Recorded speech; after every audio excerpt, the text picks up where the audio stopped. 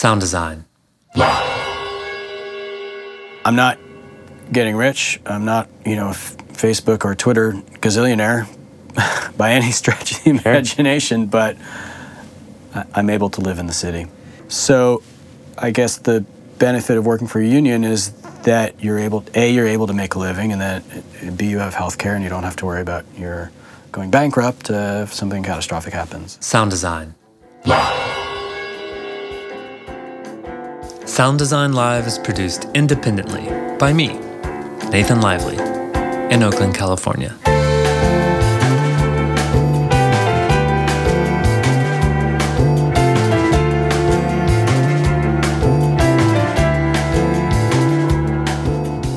Welcome to Sound Design Live. Today my guest is a sound engineer for the San Francisco Opera, Nat Koren. Nat, thanks for talking with me today. Glad to be here.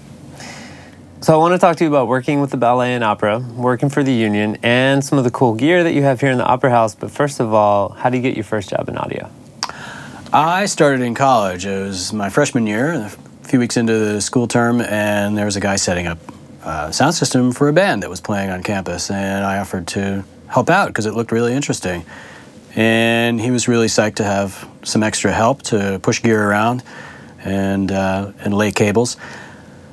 And I saw him a few weeks later, and he kept coming back. He was a regular local sound guy, independent with a van and a pile of sound equipment. Oh, where was this? This was in Poughkeepsie, New York, at Vassar College. How far away from New York City is that? It's about an hour and a half, 2 hours up the Hudson River. Okay.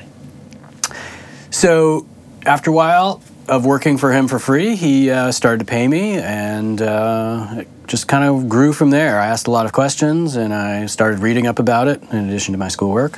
What were you studying in college? I eventually ended up studying film. Prior to that, I had done theater in high school. I was a big theater tech nerd. We were the cool nerds, but we were still into theater tech. So I'd done a lot of theater and performance. I kind of had it in my blood. And there are a lot of musicians in my family as well. So after college, I kind of bummed around. I worked in ski areas and bike shops and fun things. I never really got a real job, never really wanted to. But I managed to make ends meet somehow.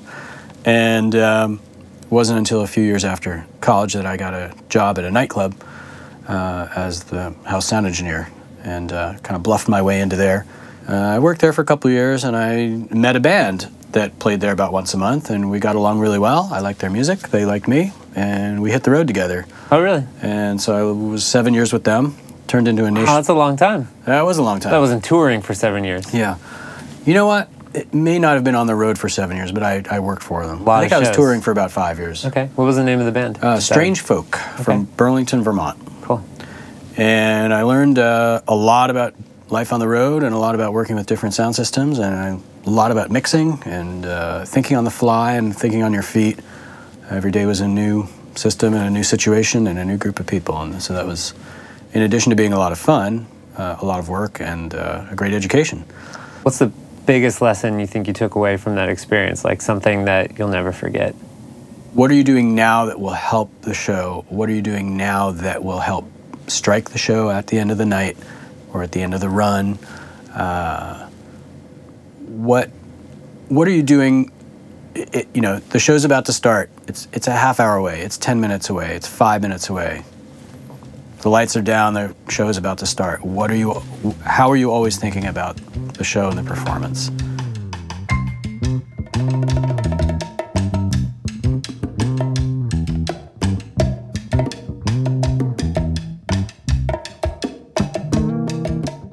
I never have worked with the union. I know that's a big source of employment and some people's primary source of employment. So I wonder if you could talk about your experience about how you started working with the union. When you say the union, you're talking about the IATSE, the International Alliance of Theatrical Stage Employees, which is in the United States and Canada. Mm-hmm. And they represent film and live entertainment technicians and employees of all different kinds, from stagehands to box office agents, ticket sellers, sound engineers, sound designers, film editors, film camera operators, all kinds of film and live entertainment employees. Here in the Bay Area, our local number is Local 16, and we are focused on stage and film. I got my start in Burlington, Vermont in Local 919, which is a stage local. I had a friend in there. He said, I think you might be interested in this. And so I started working as a casual, getting calls every now and then. Okay, so he got your name in the door. Yes. Okay. Yeah. It helps to know somebody. It's not a requirement, but it certainly helps, as in any employment, really. So I became a member of the IATSE in Vermont, and then when I moved here, I started working for Local 16 here as an extra casual laborer, meaning I would get calls to go work on a day show or a week long show here and there. I kept showing up, but I kept answering those calls, and eventually that turned into what's known as an apprenticeship. And even though I knew a lot about sound already, and I considered myself a journeyman sound engineer, I was still considered an apprentice in the eyes of the union. You're still learning about how the union operates and how to be a union member. And that took 3 years, and now I'm a full member of Local 16 here in San Francisco. During that time, I would take some non-union work, although I tried to focus on union because it, A, paid better, and B, if I did enough work, they would offer me health insurance to be on their health plan, which is extremely important. And I also liked the working under a union contract which specifies working conditions, hours, wages, meal times, meal breaks. Would you mind just going over the basics of those? Because I think a lot of people know what they are, but it would be nice just to hear them again. It usually specifies as wages for the various different departments and positions. It will also specify hours. If you go longer than 8 hours, you guaranteed overtime, which is also state law here in California. So it's time and a half after 8 hours, right? That's correct. Okay. I'm not familiar with state law, so I really don't want to comment too much on it, but after 40 hours in a week, you usually get overtime. In addition, if you work more than 6 or 7 days a week, depending on which contract you're working under, you work on overtime. 6 or 7 days straight. So if you keep working, say if you work on a show for 10 days straight, if you don't have a day off, exactly. This really is designed to compensate people for working extremely hard, getting tired, that we just talked about, and really making it worth our while and compensating us for... Yeah, making it worth your while to stay those extra hours when you're already tired and keep going. Exactly. Sometimes it's worth it to the employer to have the same person stay on for a couple more hours and get paid more than to bring in a whole extra crew. Absolutely. Even if it's for 10 days, the person has been there the entire show. They know the deal. They know the people. They know the gear. It would be penny wise and pound foolish to bring somebody else in just to run the show if they're not familiar with it. Generally, if you don't get a meal break every 5 hours, then they have to either pay what's called a meal penalty, which is an extra hour, or they have to break you for half an hour and feed you a meal. Sometimes that's pizza or cold sandwiches. Sometimes it's a catered meal. It really depends. We try not to let employers get away with cold pizza and water, although it happens. So the 5 hour work until a meal break, that's pretty standard. And frequently that's, if you go into what's called meal penalty, that's kind of compensating you for working without food. And it's really in the employer's interest not to let you go hungry because the work suffers, and it simply costs more under a union contract. We also have what are called show calls, which is a slightly higher rate when you're working on a show, which starts a half hour before the curtain rises, before the show starts. For a really long show, it actually is kind of a wash. For a shorter show, you're making a slightly better rate. And there are also specifications for working more than 13 hours, hours worked, not including meal breaks, of course. Over. Really, this is incentives for the employer not to work people to death and not to really, run the employees into the ground so that they're so tired they can't do their jobs.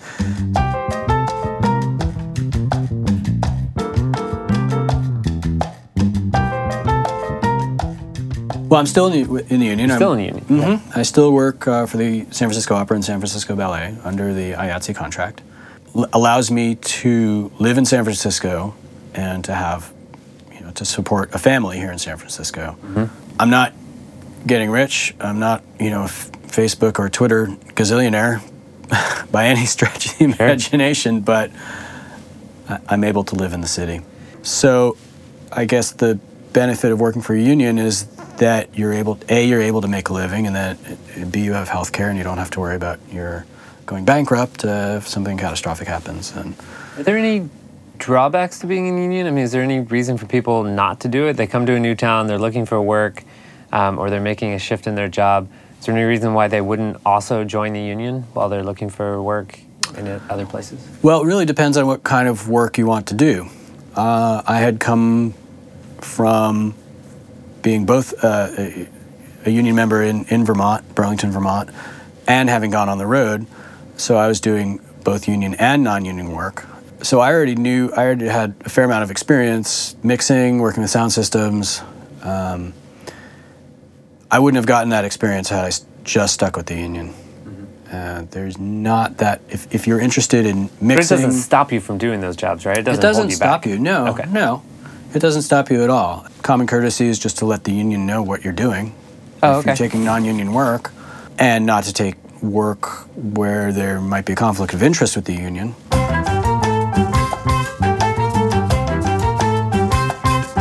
So I think there are a lot of people out there who are curious about your job. So walk us through a day in the life of an opera house technician. What time do you come in? What are your responsibilities? What are your favorite parts? And what is the most painful? Well, let me start when we start. Okay. Let me start by saying the beginning of our day is usually 8 a.m. Ooh. And almost every day. Wow.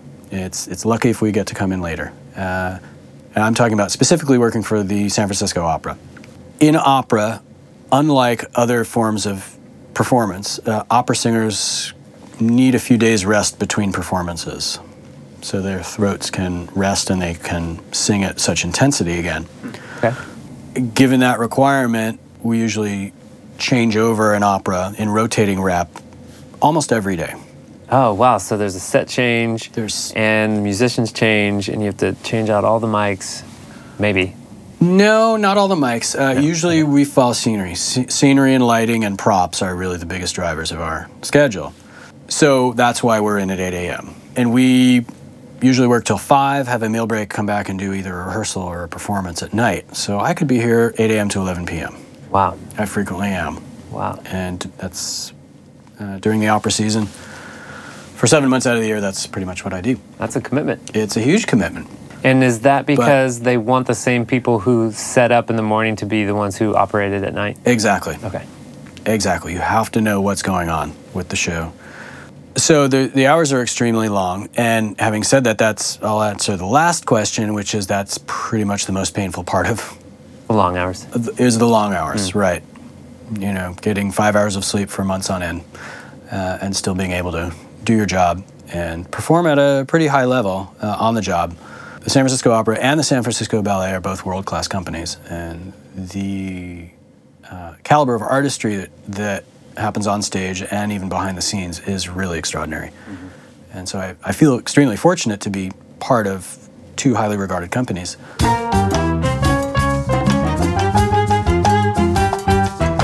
So describe a day. Well, we start at 8.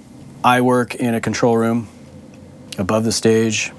There's a lot of care and feeding of the equipment there. There's a lot of patching. There's a database that I keep track of all the patches with, and usually follow the action. So if they're changing around the scenery or the lighting or anything else, we usually come in behind them, and we have to maybe wait for a set piece to set before we can set a monitor speaker or a microphone backstage or a intercom or a camera for somebody to see something specific. A fair amount of it is hurry up and wait. But we're always thinking about the next production to come down the line.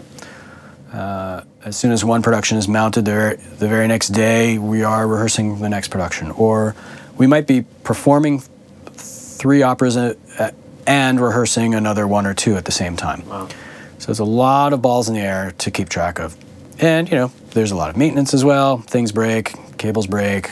We are fortunate enough that we have a repertory system, whole sound design repertory system, a whole fold back repertory system for backstage. I'm in a room above the stage. There's no mixing involved, really, for front of house, like I used to do. And what happens? When he says above the stage, he means like above and behind the stage. So there's no window or anything. He can't see or hear anything going on in the audience. Nat gave me a tour the first time I was here, and there's a camera in the audience, and he watches that on a screen in the control room. Yes, I have a high-def camera on the balcony rail. I have a big, giant flat-screen TV in front of me, monitor, and I can watch in great detail, I could say. I watch what's happening on stage. I also have a number of standard def cameras, backstage cameras that give me various views of what's happening above, below, behind, under the stage. Yeah. There are microphones all over the theater that help me listen to various aspects of what's happening, to the music, to the singing. So we don't reinforce any of the music in the opera. Maybe once in a great while an opera will come along where we mic up all the singers like musical theater, or like they do on Broadway, but that's maybe once every 4 or 5 years. So given that there's no actual reinforcement, what do I do? Why do I have a big mixing board and a whole control room? Yeah, you got a lot of nice gear in there. Yeah, I'm pretty fortunate. Well, we have a mix for fold back on stage. That's a single mono mix that's then distributed to maybe 15 or 16 destinations. We have speakers all over the backstage, and maybe a dozen specials that we can use it for a specific production. Because obviously the artists and singers on stage, the chorus, they need to hear the orchestra. Mm-hmm. And in this day and age of electronic enforcement, that's what they get to hear. Although the 300 years history of opera, for most of that period, there was no reinforcement on stage. Electronic reinforcement now is kind of a requirement because the staging is a lot more elaborate than it was, say, prior to 50 years ago. So you see you're not doing any reinforcement for the audience, but I've been out there and I see that there is an array of Meyer Sound CQ1s or something like that.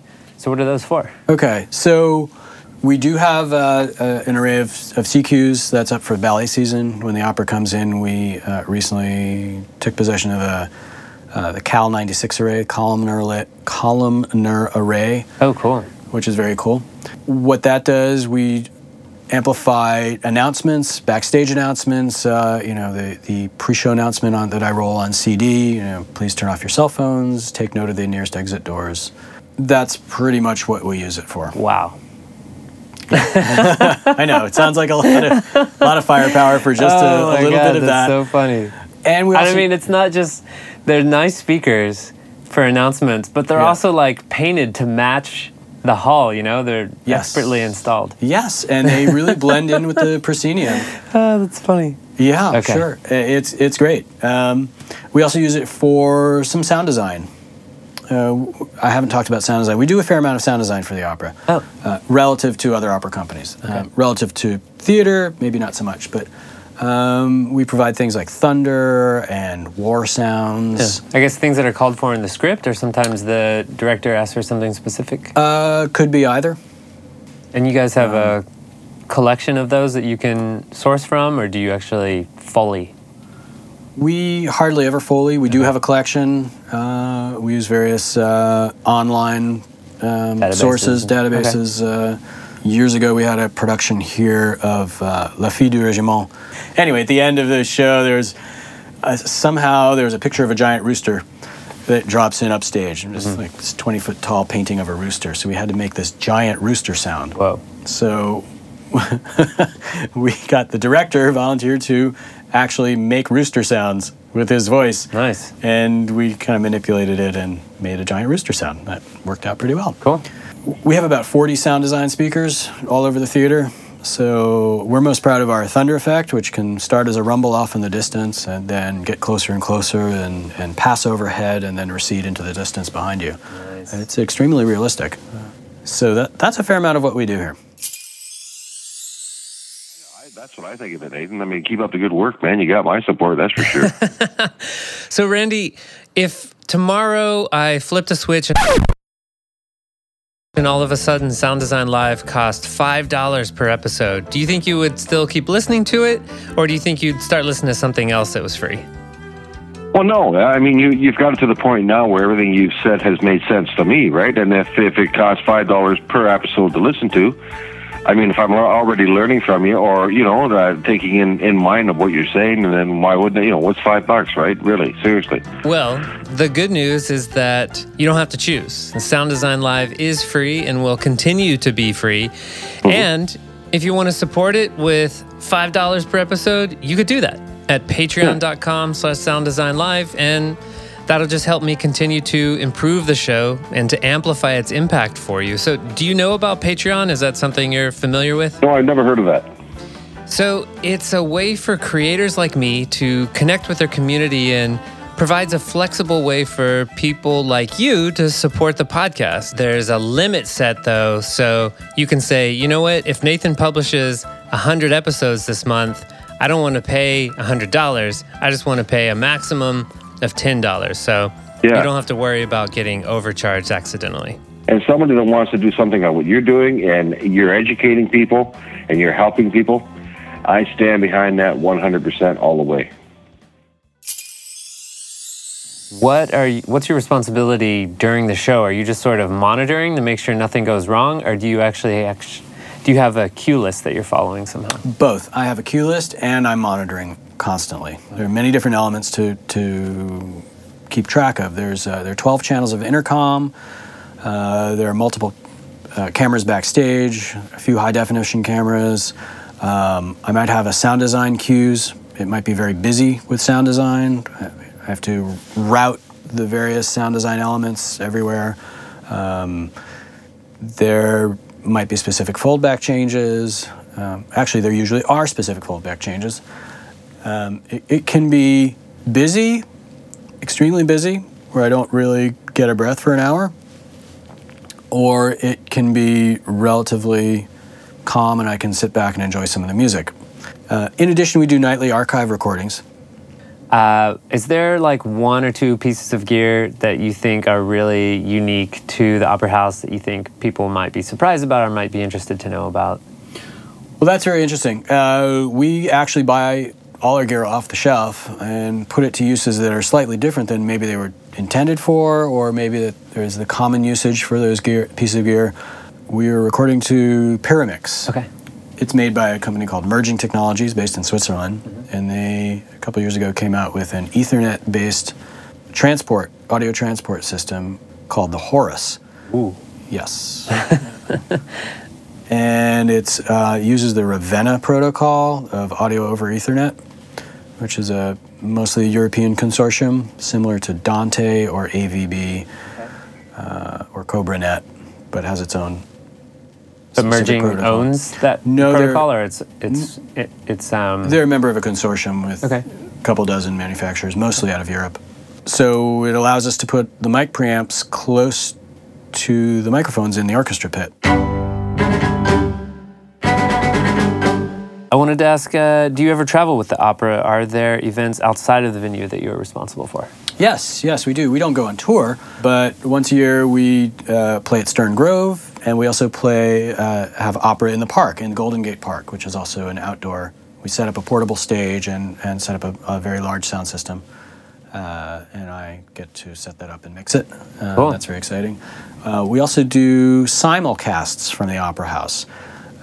We have a whole camera setup, remotely operated cameras all over. We have 12 cameras here in the Opera House, and that usually goes down to AT&T Park, which is the baseball stadium here in San Francisco, home of the San Francisco Giants, and I get to set up and run that sound system. So are people going to AT&T Park to watch an opera, or is that like halftime in the middle of a game? No, we take over the stadium for 2 days. Okay, people are just coming there to watch the simulcast of the opera. Just watch the simulcast, and cool.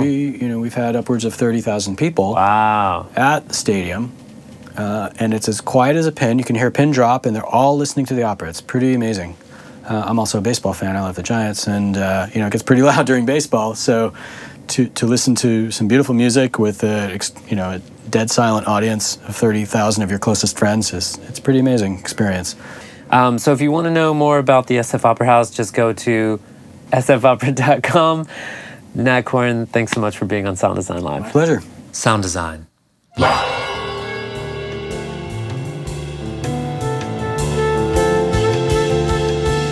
Thanks to the Nagual Orchestra from Stockholm for music in today's episode. You can find more about them at facebook.com/The Nagual Orchestra, and Nagual is spelled Nagual.